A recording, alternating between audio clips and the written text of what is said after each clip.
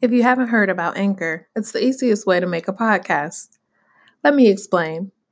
It's free. There are creation tools that allow you to record and edit your podcast right from your phone or computer. Anchor will distribute your podcast for you so it can be heard on Spotify, Apple Podcasts, and many more. You can make money from your podcast with no minimum listenership. So it's everything you need to make a podcast in one place. Download the free Anchor app or go to anchor.fm to get started. Welcome to Beautiful Humans, the social change cast, where behavior analysis and social justice collide. Join us as we aim to move the needle on personal and social change by tapping into the beautiful humans inside of all of us. Follow us on Spotify, Apple, or whatever medium you prefer to make sure you never miss an episode. You can find us on Instagram at Beautiful Humans Change and on Facebook at Beautiful Humans, the Social Change Cast. If you're interested in supporting this podcast, go to www.patreon.com/beautifulhumans to become a Patreon.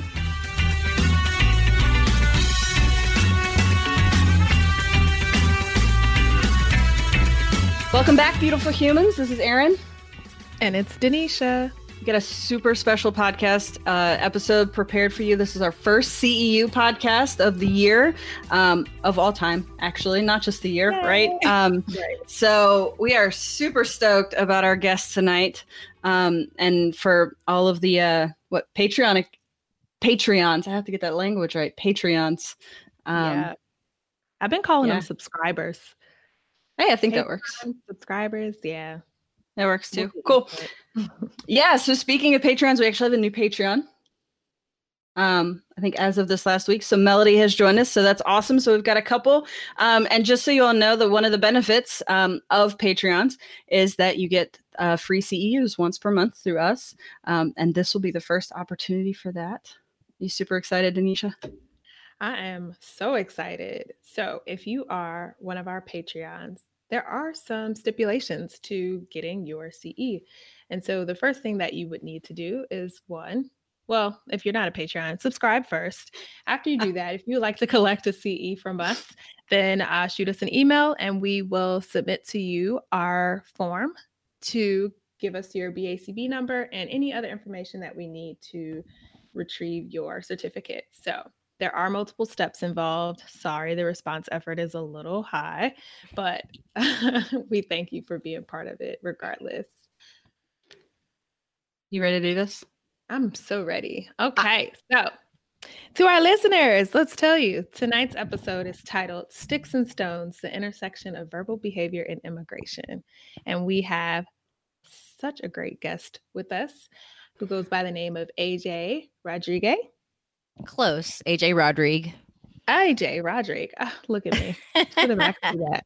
Yeah, it's all about learning here. It's cool. It's all about That's learning. right. Yes. Absolutely. And so AJ is going to talk to us about obviously verbal behavior and immigration. And she's going to present a conceptual analysis of language used in policy, journalism, and everyday conversation related to immigration.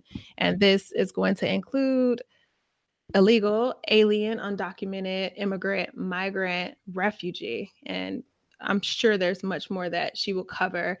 She's also going to talk about antecedents and consequences of verbal behavior related to immigration and immigrants. And we will talk about that on both the individual and personal level, as well as the systemic level. So AJ, without further ado, I am going to let you introduce yourself to our guest. All right. Hello, beautiful humans. I'm so excited. However, there were a lot of different moving components. I guess you can just call it, in general, we can just say it was an action. But okay. There was some civil disobedience happening. There were definitely some protests happening, counter protests happening. But regardless, they kind of all mold into the same pot, especially there was like the rally component where people were on the mics talking and telling us about who they were. So it was hard to call it, but I say it was everything. Yeah, we might. Because all of this is so new to me, we might actually need to, whether we want to do it now or do it later, is kind of define what those different things look like or what they are, just for people, and especially me too, because I'm not sure what all those are. But yeah. But yeah, so let's go ahead and jump into it. Cool. All right. Let's first start by talking about like what it was. What October 8th actually symbolized, and we can talk a little bit about why we were there. But I think we should take some time to actually inform the readers about like the court cases, just in case they saw a lot of people making noise, but they're like, what are they talking about? Right. Yeah. Exactly. Yeah, so we on our social media pages we had shared something from the podcast pages, some information, but just for those of you who didn't see that, uh, October 8th, so yesterday at the Supreme Court, they were hearing three different cases um, where people were fired for being either transgender or being, I think, gay in this case, with these particular ones, but have a sexual orientation was not heterosexual. And so under Title VII, this prohibits employers from discriminating against employees on the basis of sex, race, color, national origin, or religion.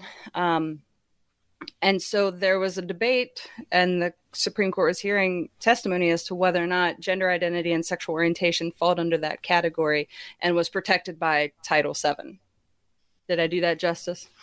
Yep, you did. Okay. So the first two cases that were being presented or that were supposed to be presented were specifically for folks who felt like they were discriminated against for being gay. So one of the cases was like a skydiver who had disclosed to someone while they were working that they were gay, and then they ended up being fired. And so that's the case Donald Zarda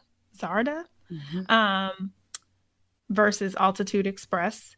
And he was fired because of his sexual orientation. The other one was Bostock versus Clayton County, Georgia, where he filed because he had joined a softball team that was a gay league and felt like he was fired because of his sexual orientation as well. The third one is the case folks might have heard about it with Amy Stevens. That is with a funeral home versus like EEOC, which, if you all know what that is, that's Equal Employment Opportunity Commission. And Amy Stevens' case is the first of its kind. This is the first trans gender rights case that the Supreme Court has heard ever. And this one was specifically about Amy, who she worked at a funeral home, and her employer, she actually worked there for many years prior to her transitioning. And she was fired after she disclosed to her boss that she was transgender, and they used it as a religious claim, saying that it was like against the Bible to have someone who was transgender, or I forget the term or the phrase that was used, but essentially she was fired because of that. And so yesterday was historic. That was an historic day for sure. Yeah, and I think there's actually a really good interview of Amy Stevens out there, and she was saying that for quite some time she was living two separate lives, and it came to a point where she kind of reached this point of no return. It was like, I've got to either combine these lives or essentially stop living, which is what happens for a lot of transgender individuals. Is I can't go on living like this anymore, so it's either one path or the other. And so she chose that she liked herself too much to go on, stop existing. And that's, I think I almost quoted her specifically from that interview. But I think the big thing to note is that in any of these cases, their job performance did not change. They, as humans, did not change. It's just the information about them changed, and people's perception about them changed. And but I think in terms of specifically transgender, this was the first time that a Supreme Court has heard a case involving transgender rights. And so that's why this, and I think why Amy Stevens' case is so predominantly in the news, is because it's groundbreaking. Yeah. So that that is the summation of what was happening yesterday at the Supreme Court. And naturally, if you hear about the Supreme Court actually making arguments for or against an entire group of folks, there's some fear that happens. I remember, I think it was late August when I heard about this court case or the hearings, and initially was just like, what the heck, right? Um, Immediate, like, this is BS. Mm-hmm. And what is going on? And I didn't hear about the action actually, though, until you said something about it, because I was just waiting, like, so what are we going to do? Unfortunately, there have been things that have been done by the administration that folks we can, show our disdain to, but there hasn't been specific tangible things that we could do about it. And so it was just good, I guess, to know that we could at least show up in some way, even though obviously, unfortunately, at the end of the day, the Supreme Court justices, they make the ruling. And I was talking to Chase yesterday, and we can get into that later. But I'm a cynic, unfortunately, and skeptical sometimes about things, and I really hope that the justices lean to the right side of history as opposed to leading with hate. Or Yes. so Yes. yeah. Yeah. Yeah, we can talk about what we kind of experienced there. Because it was hard. A lot of that was tough. But I think the reason that we decided to go, because it's a big deal. You have to take off work.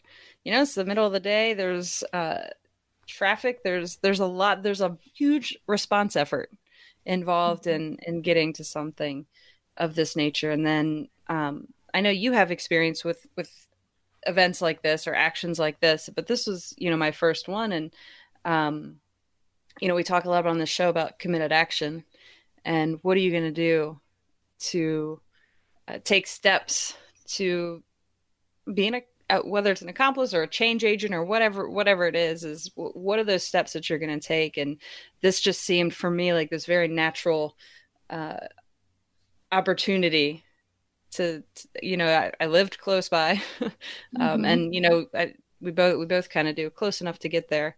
But it's for me it was that resistance piece. I don't think that I've ever truly really been a part of until now. And so and honestly I don't know how comfortable I would have been have not had like you to be able to walk me through so many things. I mean, I remember just meeting up with you there and I was like, so what is this going to look like when they do this and this or something? And you just said this might be how it looks. They might in terms of like civil disobedience and things. So, but I think being able to go, like being able to lean on you and ask you questions was really beneficial. So it's like, okay, I hope to be that for somebody down the road. Yeah, you will. Um, you want to talk a little bit about your preparation? Like, I know that obviously, when we talked about it, and I had actually made a post on our page to try to get people who were going to be participating for the first time as well, to prepare them a little bit for little small things that they could do. I think that people might get prepared in their own ways. I know for me, I have to always get mentally ready because those spaces are very draining for me. You don't feel the drain. Well, yeah, sometimes you feel the drain while you're there for sure. And I felt it yesterday because it's so emotionally charged and labor intensive. Sometimes it feels like. But it really hits you once you leave. And I think that's always been the case for me. Like while I'm there, it feels hard, but then it feels even harder once I'm actually gone and like your body starts to kind of just release everything. So for me, I have to get mentally ready. I have to, do a little bit practicing of like mindfulness, staying still, trying to like summon in some of my ancestral power, and just be prepared to stand up for what I believe is right. And that's part of my preparation. I was telling you, Aaron, before when you were asking me things like, what should I bring? And I was like, you know what? I normally pack really light. I don't take food. I don't ever eat the day of any action. And it's so funny because when you asked about the food thing, I was like, what do you need food for? But I decided to pack food because you asked about it and I still didn't eat. I'm coming from a parent of many kids, and you always have snacks. Like it's just natural now that I just wherever I go, there's you always bring too much food. In fact, I traveled again today, and I had the rest of my snacks with me on the plane, so it was great. But I like how you said you. What did you say? Your ancestors. Say that again. Your ancestral. Is that what you said? Yeah, I try to summon some of my ancestral power. Power. Perfect. Because what I found myself doing was going back and watching uh, a documentary about the Stonewall Uprising, Mm-hmm. and so I don't know if I was like, I don't know if I could call it ancestral power, but when I was taking notes for this, I wrote down, I was like, oh, where is it? I was contacting like the history, like when you listen to the lawyer from the ACLU, Chase Strange, talking, he's talking about standing on the shoulders of giants, um, and I was like, oh, that's like there were people before us that did this, and we're the reason that we're here now, and it's so kind of contacting that, and whether you call it power, which is kind of cool. I like that. It felt like kind of getting amped up, and you're like, yes, like this is my role. I can do this in whatever form it takes tomorrow or whenever. Yeah. But definitely it was the Compton's Corner. Like there's a YouTube documentary that's on YouTube.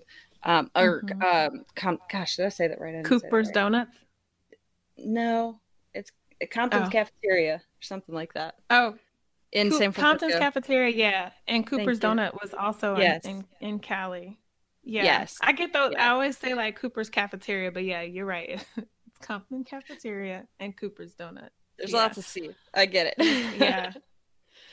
Backstory, do you want those are all uprisings in the LGBTQIA movement that in those are the like documented as, some of the first. I think that Cooper's Donuts, that cafeteria is documented to be the very first one. We often Mhm. talk about Stonewall, but Yeah. Cooper's Donut Yeah. came before it, and that was a uprising where people actually fought back against the police, and Mhm. it was a really big uprising. So history for you, and if you don't know what those three things are, some committed action for you would be to look it up and do some Check it out. reading. We're going to say it again. So we have Compton's Cafeteria, Cooper's Donut, and Stonewall. And Yep. we actually just celebrated the life of Matthew Shepard a Mhm. little while ago. If you follow our page, then you probably saw the picture that was put up on our stories. Um, so, yeah, continue, Yeah. Aaron. You were talking about summoning No. your ancestral power with Stonewall. But it's interesting that you brought that up because that's what I found myself starting to do is like I've never I've kind of floated by on my privilege or just kind of not used the voice that I have, and so like this turning point now, and making sure I do that. It's so I love how you said that summoning, but that's what it is. You get pumped up, you get ready to go. But I think you talk about it being emotionally draining. I wasn't quite sure how emotionally draining it would be, and so you had asked me the day before to put a video about like leading up to it, and I realized like how anxious I was because I couldn't bring myself to do it. Like I couldn't find Mm-hmm. the words, I couldn't process what I was feeling or what I was thinking. Um, and so it was like, all right, in that moment, like right now, I think I just have to like focus on maintaining whatever I can maintain right now to get me to tomorrow. Because it was very nerve wracking. Like I wasn't sure what to expect. Mm-hmm. Yeah, I know you had texted me and you were saying that you were feeling a little anxious and not knowing how it was going to go. And I will say this, I know that you were feeling anxious about a few specific things, especially like, there are huge crowds that gather normally. Thankfully, there was a huge crowd, but we had a lot of space. There was a lot of space. That was perfect. There was so as you consider, I mean, obviously that's not women's march size or like these bigger marches that you see, but as far as like a collective of people in front of the Supreme Court, I think that was a pretty good size group of people. But you're right. They were all kind of packed up front but you could step back, you could walk away if you needed to. So that was very, very helpful. Yeah.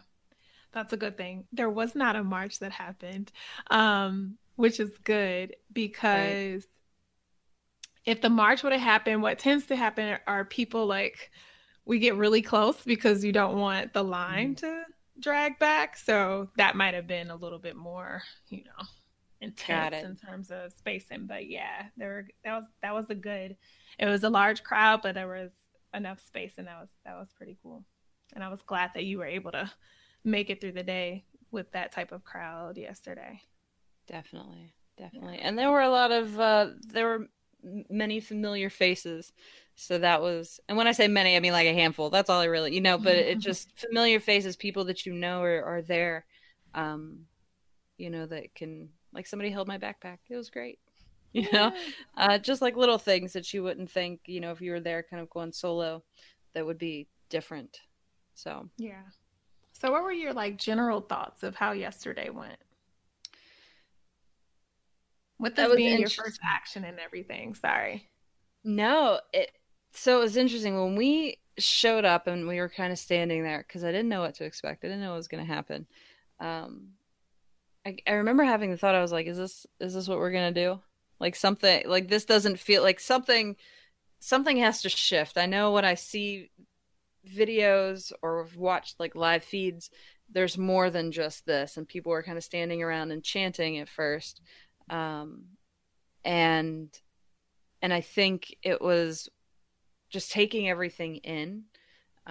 First of all, walking up, and you pointed out, like, verbally and said it out loud, that like the words on the Supreme Courthouse read, equal rights under law.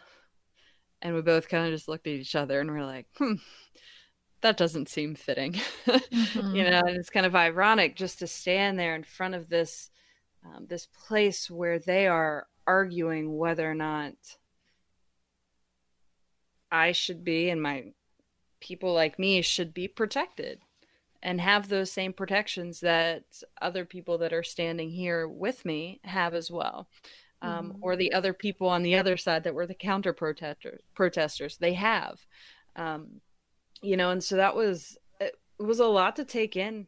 And I don't know if I've still fully processed all that, because here we are, like, just over 24 hours after all that. I think I texted you right before the show. I was like, there's still a lot that I'm processing that um, I don't know if I have like words to communicate that yet, um, but it was definitely very ironic standing there, and I think that was the first time it ever kind of came full circle for me um, that I really, like, I don't have protection.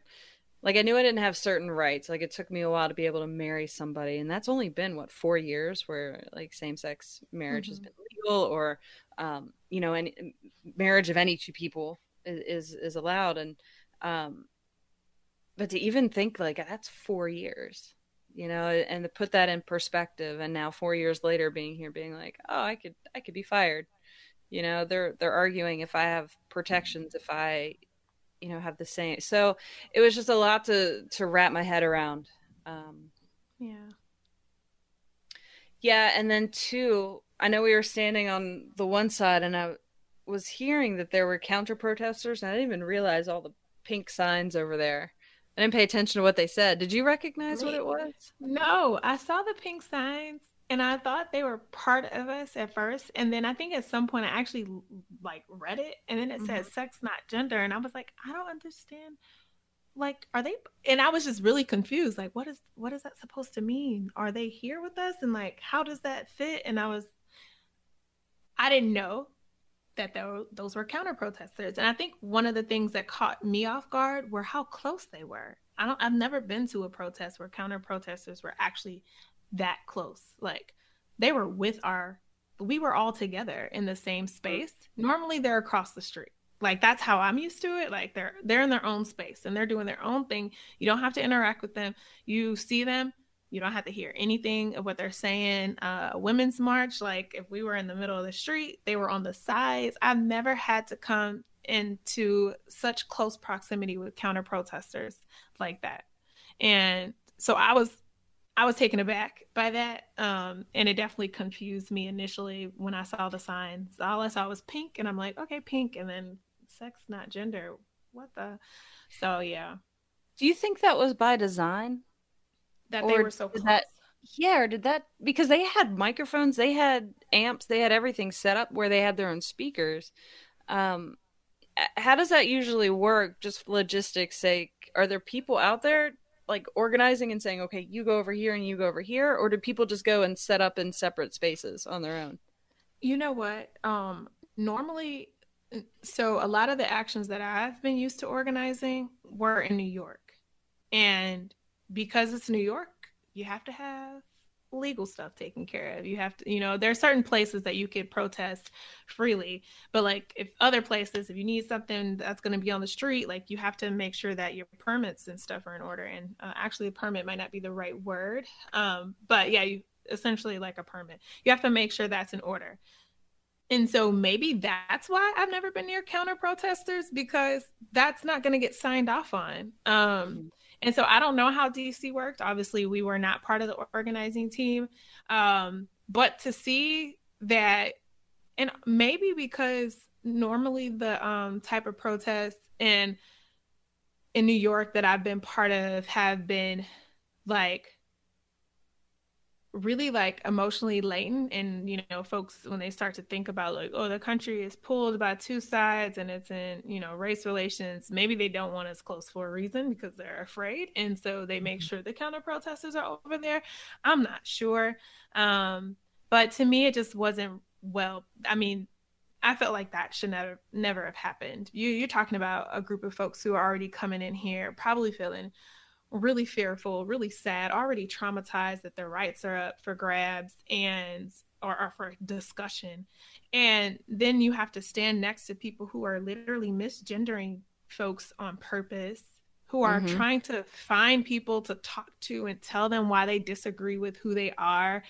Um, and that made me feel like really disgusted. Mm-hmm. Um, and I don't know whose idea was that. I don't know if DC is a place where you can just set up shop and Yeah. they let you do whatever, and that could definitely probably have been the case. And maybe there's nothing that the police could have done about it, even though to me I feel like the police could have said go to the other side of the street. You don't have to Mm-hmm. be this close, but that's just me. Right. Yeah. Yeah. Okay. That helps. I mean, we could easily find that out too. Yeah. But Google search. right, exactly. Committed action. I'm going to find that out. But just so the pink signs, and we can explain what all that, or at least our impressions of that were. But so we eventually kind of migrated over there. I said, I want to see what all of this is about. I want to see. Um, it was more just an observation. I wanted to see, uh, what who they were, what they were saying, and when we got over there, it was very clear um, that they were not a part of our our side, so to speak. Um, and so that is when a lot of the, like you were saying, hurt and like being re-traumatized and all of that really started to show up. Listening to, I think the hardest part for me was listening to the younger kids get up and give speeches that were just like these severe undertones of hate for other people. Um, and that was really, I think, the hardest part, because it's like if there's anything that gives me hope about this country, it's the kids and the youth. and how a lot of them have just like really taken to, like, I went to Pride this year, where I live, and the amount of youth that were there and just so happy and open, was it gave me a lot of hope. And then to go there and see this, it was just like, crap, like there is another side to that, and it was kind of just in your face. But like you were saying, there were people going around and instigating from their side, and I don't necessarily know that we were going around. And I don't know. We can talk about behaviors we saw specific, and how to address that from a behavioral perspective. But that was really hard, is to go and to see people who have no interest in hearing your experience, but just want to tell you what they think and what they feel, and that you're wrong. And and I know from reading some of the transcripts and hearing some of the the videos from the reports that were happening in the courtroom, is that that's what was essentially being said, where it was some of the justices were talking about trans people like they weren't human. And so knowing that that's happening, but then to see just the love and joy that came from people, was it's just so many mixed emotions. I think that's what I'm trying to say, is there was just so many mixed emotions about the whole thing. Yeah, one thing I always love about actions, even though they are emotionally charging, there is community. There's joy in the resistance for sure, and being around folks, and feeling their love, and you feeling love towards other people in that moment. Like, I think that is the beauty of protests, finding community, talking to new people, and knowing that you see each other and you want the best for one another. And I definitely feel like that is, a reinforcer for me to, like, keep showing up to places that take all of everything out of me at the end of the day. Yes, definitely. Like the watching the acts of civil disobedience at the end, and um I mean, I got some good pictures from that, and just seeing everybody like link arms at the end, and then not like do that, but do like a kick line, and it's funny, like in the Stonewall Uprising documentary, they were talking about how drag queens were doing, like right in front of police, were doing kick lines, and I was like, I wonder if they know that happened, and they're kind of like paying homage to their ancestors, so to speak, as far as like, I wonder if they knew that happened, and they just like replicated this all over. It's not that they were engaging in a riot, but just kind of pulling history to the forefront, and um, whether they knew it or not, that happened, and that was really really powerful thing to witness, and smiles on their faces, and people cheering, and the chants and singing, and you said community, and that is what I overall left with, was this sense of like, I feel like I just witnessed something really important, um, whether it makes a difference or not. I just witnessed something that changed me, at least. You were part of something that changed. You were I part of know. it. You know what I mean? I And was, it's yes. like, so there are folks who come and they engage and I was talking to you about that. Like, there are going to be people that specifically come, and they know that they're getting arrested. They plan for that, but you're still part of that action. Like, Right. you still are part of that history. You're still part of the day. So on October 8th, when folks gathered in front of the Supreme Court, you're part of that history, no matter Yeah. if you got arrested or not. So There was a video that I saw, and it was a news, and it was like, the news headline read, over a dozen people got arrested, and I was like, try over like 100, because I'm pretty sure, but then somebody's video was on the opposite side of the street that we were on, and I watched it pan, and I paused it, and I was like, oh, we're right there, you and I were on this side, and I was like, oh, that's so cool. So, and I imagine that had the streets not been lined with people that were also chanting and cheering and singing, that would not have been as powerful, So I appreciate you saying that. no problem. So let's talk a little bit about like behavioral principles, because I'll say one thing, Erin, and I've said it on the podcast before. Like, I've done the social justice stuff for so long, and for me, merging two worlds together, has been something that I'm trying to do, but it's not anything that came natural. So while we were at the protest, the action, or whatever, Erin, you were like, well, what's the function? And I was like, okay, Erin, you're right. What is the function? But my mind was not thinking about behavioral function during this protest. So I do want us to talk a little bit about behavioral principles that were present because Erin, you were thinking the entire time. Well, yes, and it's interesting because I do come from a very like observer perspective. Like I sit back and I watch a lot, and I take a lot of videos, as you saw. Mhm. Commented on how much phone like space my phone must have. But I just naturally have always taken that perspective. Like I don't think I chanted or cheered or anything once, but it's just like I'm almost there, like capturing. I don't know if I can't just do two things at once, or if it's just I don't know what it was, but so I'm sitting there and I'm analyzing what's happening, and I recognized there were two different things happening. There were two groups of people with two different sets of beliefs engaging in like group behavior, right? Mhm. But then on an individual level, there were these interactions that were happening against the two sides. And both were serving or attempting to serve, let's say, the same function, but I really don't think they were. I don't know if what would your analysis be? I Where do think you want to start? We'd we'd have to define what those behaviors look like, first of all, I think. Okay. So, where do you want to start? Do you want to start with the counter protesters as one group, with the protesters as another? Yes. Or, Yeah. okay. Yeah. Let's start there. Okay. So, those are the two groups engaging in group behavior. So, you know that. And then we had, I know there were two incidents that we could talk about today for sure. Let's first talk about the guy, though. Let's talk about him first. The guy and the girl that were together.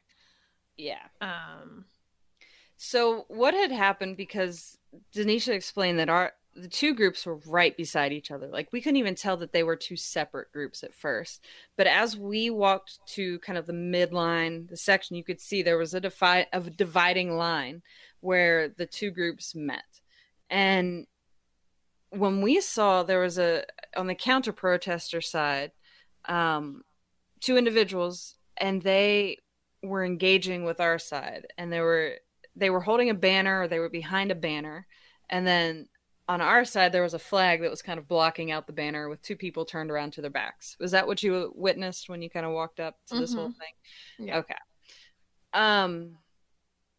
And the counter protesters, and I'm going to the best of my ability not let emotion come into this and my opinion, but just describe objectively what I saw. But I saw this guy with almost like this.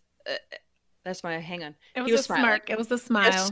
A smile. Thank you. I was about ready to like Sinister look on his face. It was it.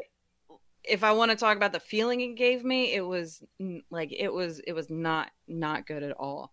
But there was almost like the sense of enjoyment that he was like. You could tell his behavior was heavily being reinforced, and we can talk about the extinction burst that we witnessed too. Like I don't know if you saw it or if you had walked away at that point.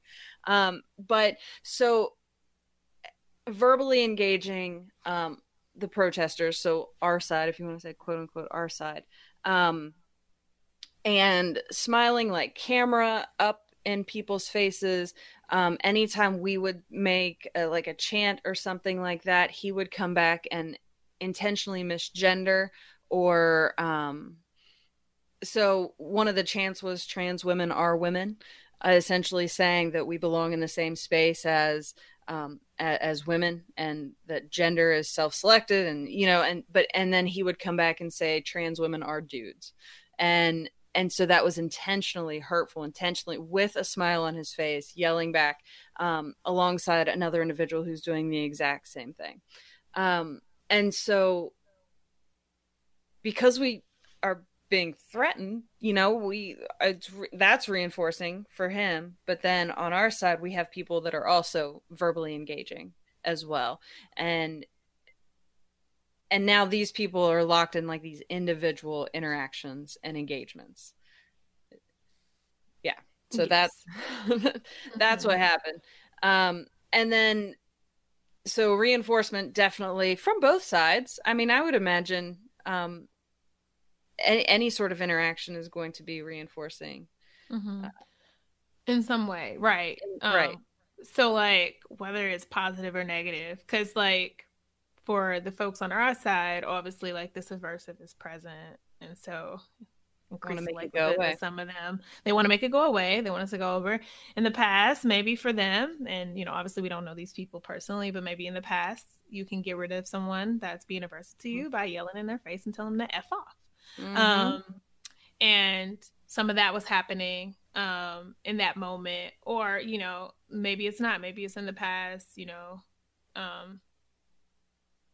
maybe there were things that they wanted to say to that person, so that's what they added to the environment. I'm not sure, but well, I think too, like at times, like your silence allows that behavior to continue happening in that person, and that is like that hurts. You want to make that stop, you want to escape that, and sometimes we don't know how to do anything, so that's where that kind of counteraction comes from. When Bria was here, we were talking about like rage and like, people, we brought in the Skinner perspective, and when there's aversive present, like people are going to engage in behaviors to get rid of the aversive. And we talked about that from like a governmental control aspect. And it definitely could have been like a little bit of that. And I think about like how when we are working with the client, there's certain topographies of behavior that occur, and we're, we focus on like the function, obviously. So I think for folks in that space, maybe who are trying to get him to go away, unfortunately, what's not happening is there's not a recognition that, oh, this is what the man wants. This is probably what he wants. And, even though I want you to go away, me saying something to you is keeping you here longer, possibly, if that's the function. Because like you said, he had a smile on his face and it looked like he was enjoying it. We don't know his individual motivator. Like we don't know what was underlying that. And so I feel like it could, like his behavior could be mediated by himself. Like even if you ignored him, he probably could have sat there and been like, oh, our men, ha ha ha ha ha. And like that would have been enough for him to just stay there and be hateful. And to me, that's me talking as a person, obviously. And I say it all the time, like, nonviolence is not my go-to because I practice Kenyan nonviolence as a philosophy with my organizing, but it's not natural for me. And I want to take some time to like talk about that tonight. Like when you hear me say that, what that means, because I don't want people to take away like, oh, Denisha's going to like haul off and hit someone or anything like that. Because that's not what I mean when I say nonviolence is not my go-to. When I say nonviolence is not my natural go-to, it just means like we say, you confront the forces of evil, not the people doing evil, right? And so when I see people like that, I'm just like, oh, it's really hard for me to perspective take, because in that moment, I'm like, I don't understand how people could be so hateful. So I'm looking at them as that person. And yes, I do have like an overarching view on things because I always look at the system, but I'm still looking at those people like, what the heck is wrong with them? And so that is what I mean when I say that I'm not naturally nonviolent, because I see those people as, creating suffering for other individuals. And it's really hard for me to be compassionate towards people like that. And that is not what Kenyan nonviolence is about. They're about establishing a community and having courageous conversations with folks. And I'd be like, I'm not talking to nobody. So I just want to give some context to that, because you will, I've said it a few times on the show already. So I just want to make sure to clear that up. And I definitely said it at the march, at the action yesterday too. Yeah. But to go back to what we were talking about, I just went on a tangent. No, that's perfect, because I think that that's what happens with a lot of people is like they just feel like they can't, that when they come into contact with people who are being just downright hateful, that to be quiet in that moment is, I don't want to say like a sign of weakness, but it's like that doesn't come natural to them. And that by being silent in that moment, they're allowing that to be okay. And that's not always necessarily the case. I completely get it. But what had happened with this guy was, I think everybody kind of, the protesters like calmed down. They raised the flag up to block him out. Mm-hmm. And so then his phone came up over top, and then he's down underneath trying to instigate. And so we talk about extinction bursts. And when you put people in extinction, you stop giving them what they want. Then they start engaging in all this behavioral variability to get back that reinforcement that they're trying to get. And so I watched that happen with that. And then the other people that we can talk about too, that continued. There was two people that kind of went from pod of people to instigate with them. And the second, like, they would get shut down from one group, they would go to another one, and then they would go to the next one, and then they would go to the next one to like preach their hate, so to speak, or you know. So why don't you, you briefly describe that? Yeah, I'll describe the second one. All right, so we have these two women. For context, I do feel like it's necessary to give context to who they are. Did you felt like that was an important Definitely descriptor? Okay, so we have two women from England. They were or Britain. They were both British. Two lesbian women that were there, and they were counter protesters on a day that we are discussing LGBTQ rights. They are there. The lesbian piece is important because that was part of their argument. So yes, and so I felt that correct. I just felt like it was ironic that two of the cases that we're talking about actually has something to do with sexual orientation, and one of the cases has something to do with transgender rights. And to me personally, before I get into the objective part of things, it just seems really odd for people to be, at like, you rather not have rights because you have so much to say or against a particular group that's part of your community, because at the end of the day, they're hearing all of these cases together. That should say something. My caveat next. So these two women were walking around to groups of people, and they were saying, whatever their issue was with transgender people.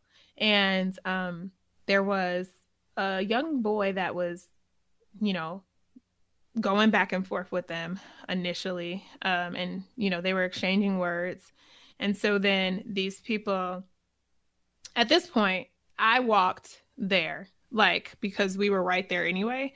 And I felt, for me, that I held privilege in a sense, because I was in this small area that we were in, the only straight, heterosexual, cisgender woman, with those two privileges. And so I felt like maybe I should step in and say something.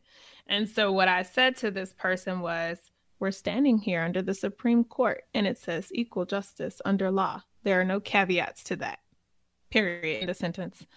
And that initiated another conversation. So I gave this woman the attention that she was looking for from different groups. And she actually was mandating for information, making requests. She wants, I don't know.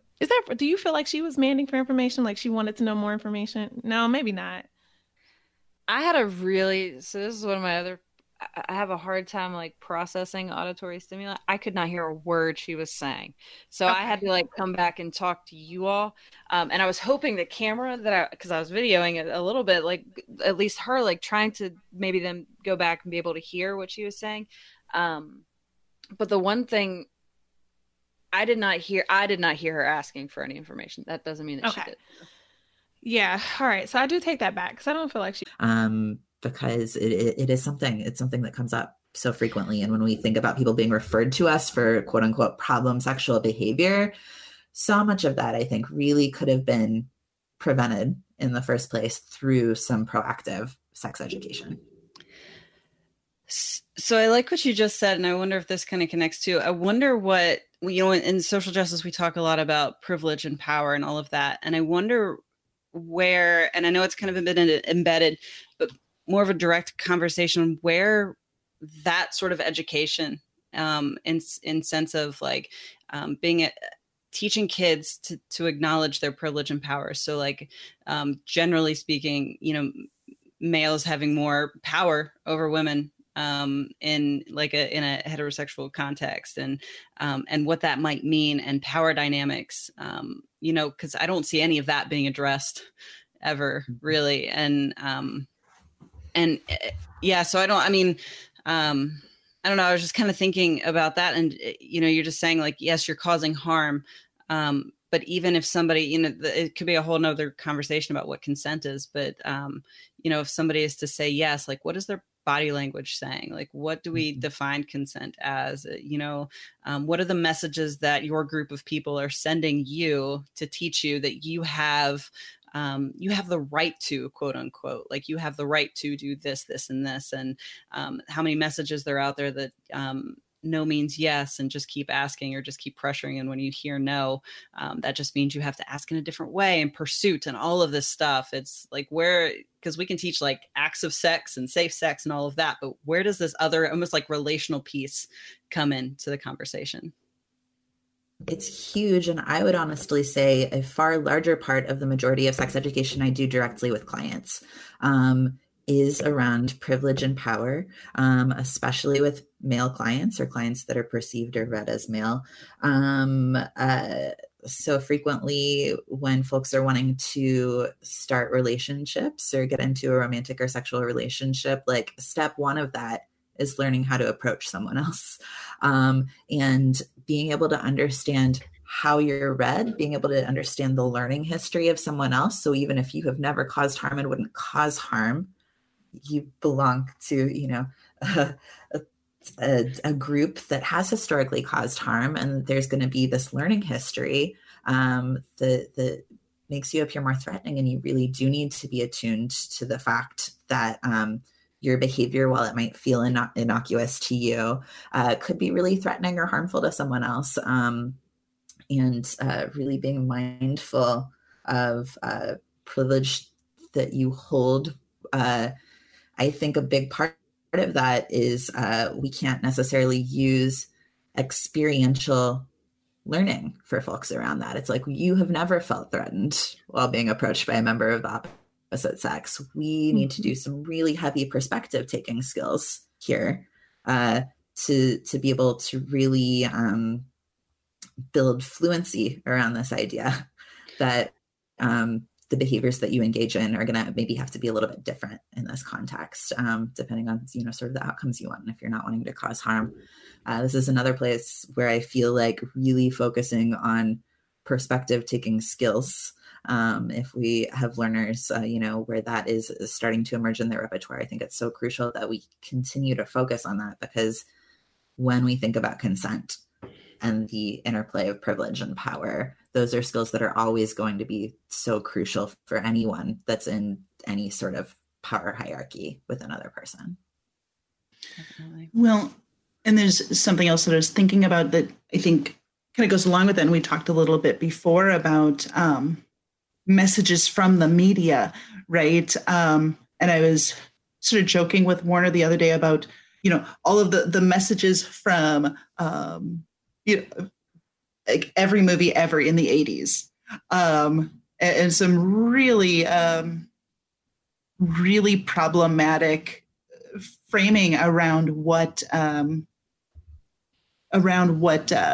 consent looks like there. One of my favorite things to call out is, the Big Bang Theory is one of my favorites, where, wow, if you just try hard enough, you just keep knocking on that door, even though it's so apparent that's not working. Just keep trying harder, and eventually, it might just work for you. Like, that is something I think needs to be part of conversations.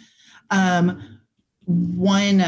thing that came up as I was thinking about, about power and power differentials is, for a lot of the folks that I'm supporting, that the entire educational history, there's a high likelihood that there's a disproportionately large amount of compliance teaching that's taken place. And even if it's not that, what I think a lot of people envision as compliance training, even if it's you know what, I know you said you don't want to do this work, but you got to get it done. And repeated exposure to this idea that even though you have said no, it's going to happen anyway. And it's unfortunate how often like that message is repeated over and over and over. And I think that's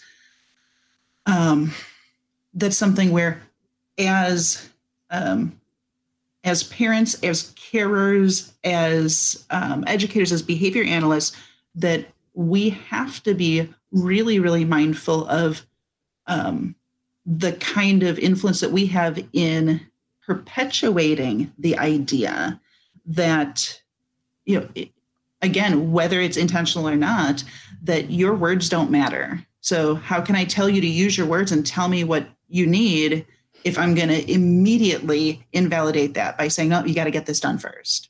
Yeah, I don't know. I think we've had a really good conversation. I feel like I just got an idea for like a bunch of other shows, in the sense of, because I think about, the whole conversation about like neurodivergent, like almost anti-ABA movements and things like that, where we're having this conversation and saying, we're not listening to people about what they need or what they want. We're taking their voice away, all of these things, and what that community is telling us. I think there's a larger conversation to have there. But I think in terms of like, I don't know, Denise and we've talked a lot on the back end about being so excited about this project. And there are so many conversations like what you all just told us about, where people don't think it's a social justice related issue, but as you all clearly just demonstrated, it is, it absolutely is. And the disparities that happen within that, and what we think of education, and who built that education, where that education came from, and who sets those standards and all of that. You've given me a lot to think about as well. I don't know if there's anything else that you all kind of wanted to add to the conversation. Denisha, did you have anything else that you can't see you, but Yeah, no. I think Warner, again, thank you for being here and coming back. Just like the last show, you left us with so many gems. Barb, thank you for joining, because you also gave us these gems.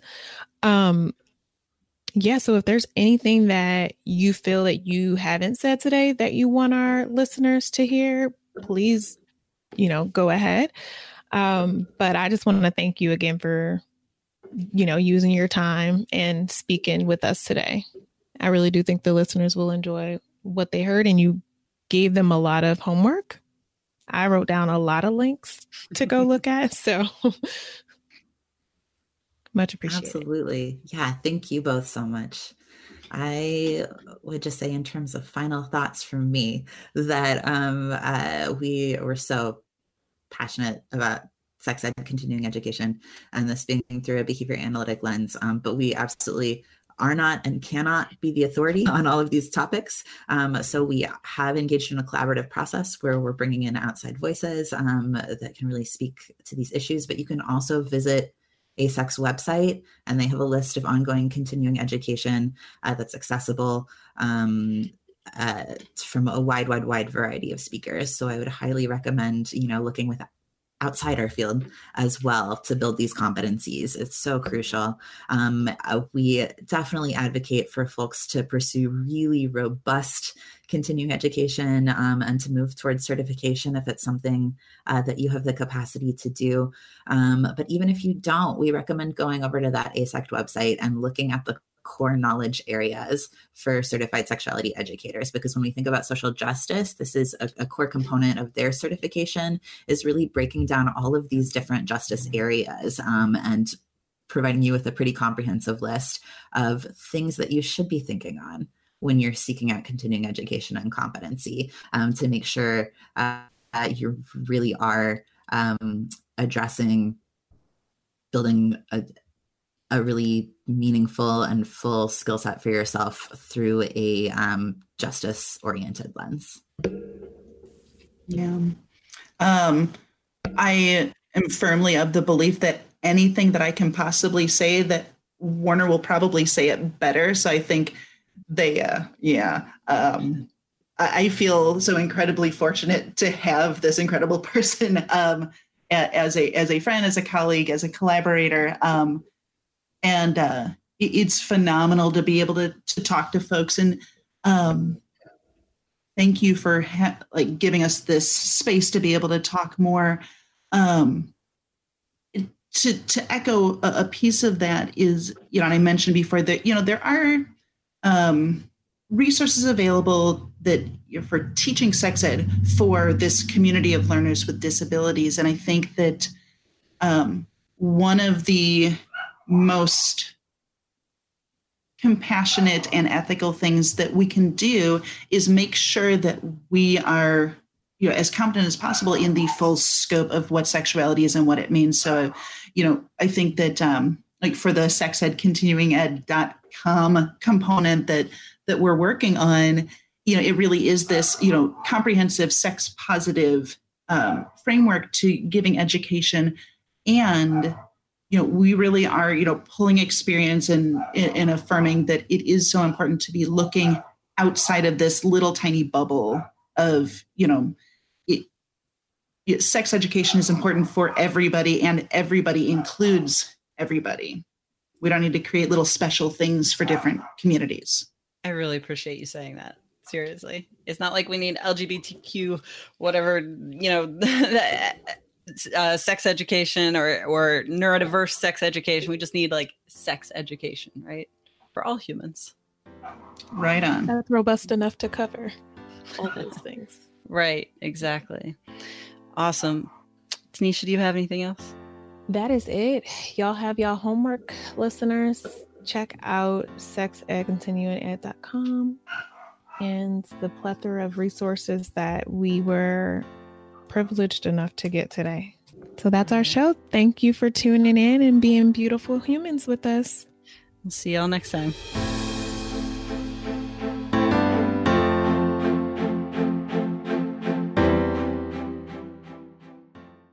Hey, it's Tanisha. And Erin. I just wanted to take the time here to let you know that if you're thinking about doing a podcast, there's a way for you to do a show without having to become an audio editing and production wizard. Yeah, we probably would have never gotten this show off the ground if it wasn't for Pretty Easy Podcast. So Pretty Easy Podcast helps podcasters get their shows recorded and posted with a complete podcast studio at your disposal. Record from your home or your office or at the park. Pretty Easy Podcast caters to your schedule and gives you a producer for your show at your beck and call. So if you have an idea for a show and you need someone to rely on to help you get it done, go to prettyeasypodcast.com and sign up today. Be heard and have some fun podcasting. You know you want to do it, so go to prettyeasypodcast.com today.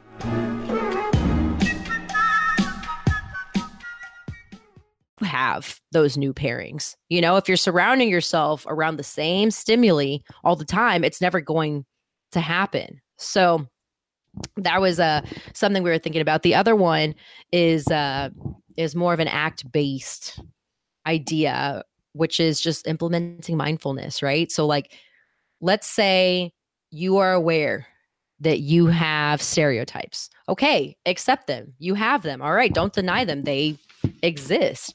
But instead of just totally ignoring them, just add on to it, right? So let's say that the word immigrant is currently paired with illegal, alien, other. Okay, fine. All right, so you accept that. That's part of your repertoire. Acknowledge it. But expand your experience with education on different cultures. I'm going to tell this story about this client that I worked with for a few years, and his dad was very conservative. He was handicapped, and so we would have to bring his son out to his car. And so we opened the car door, and he'd be blaring these podcasts with oh wait, who am we saying hi to? Hi. They can't hear.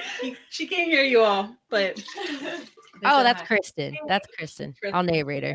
She's popping her head out.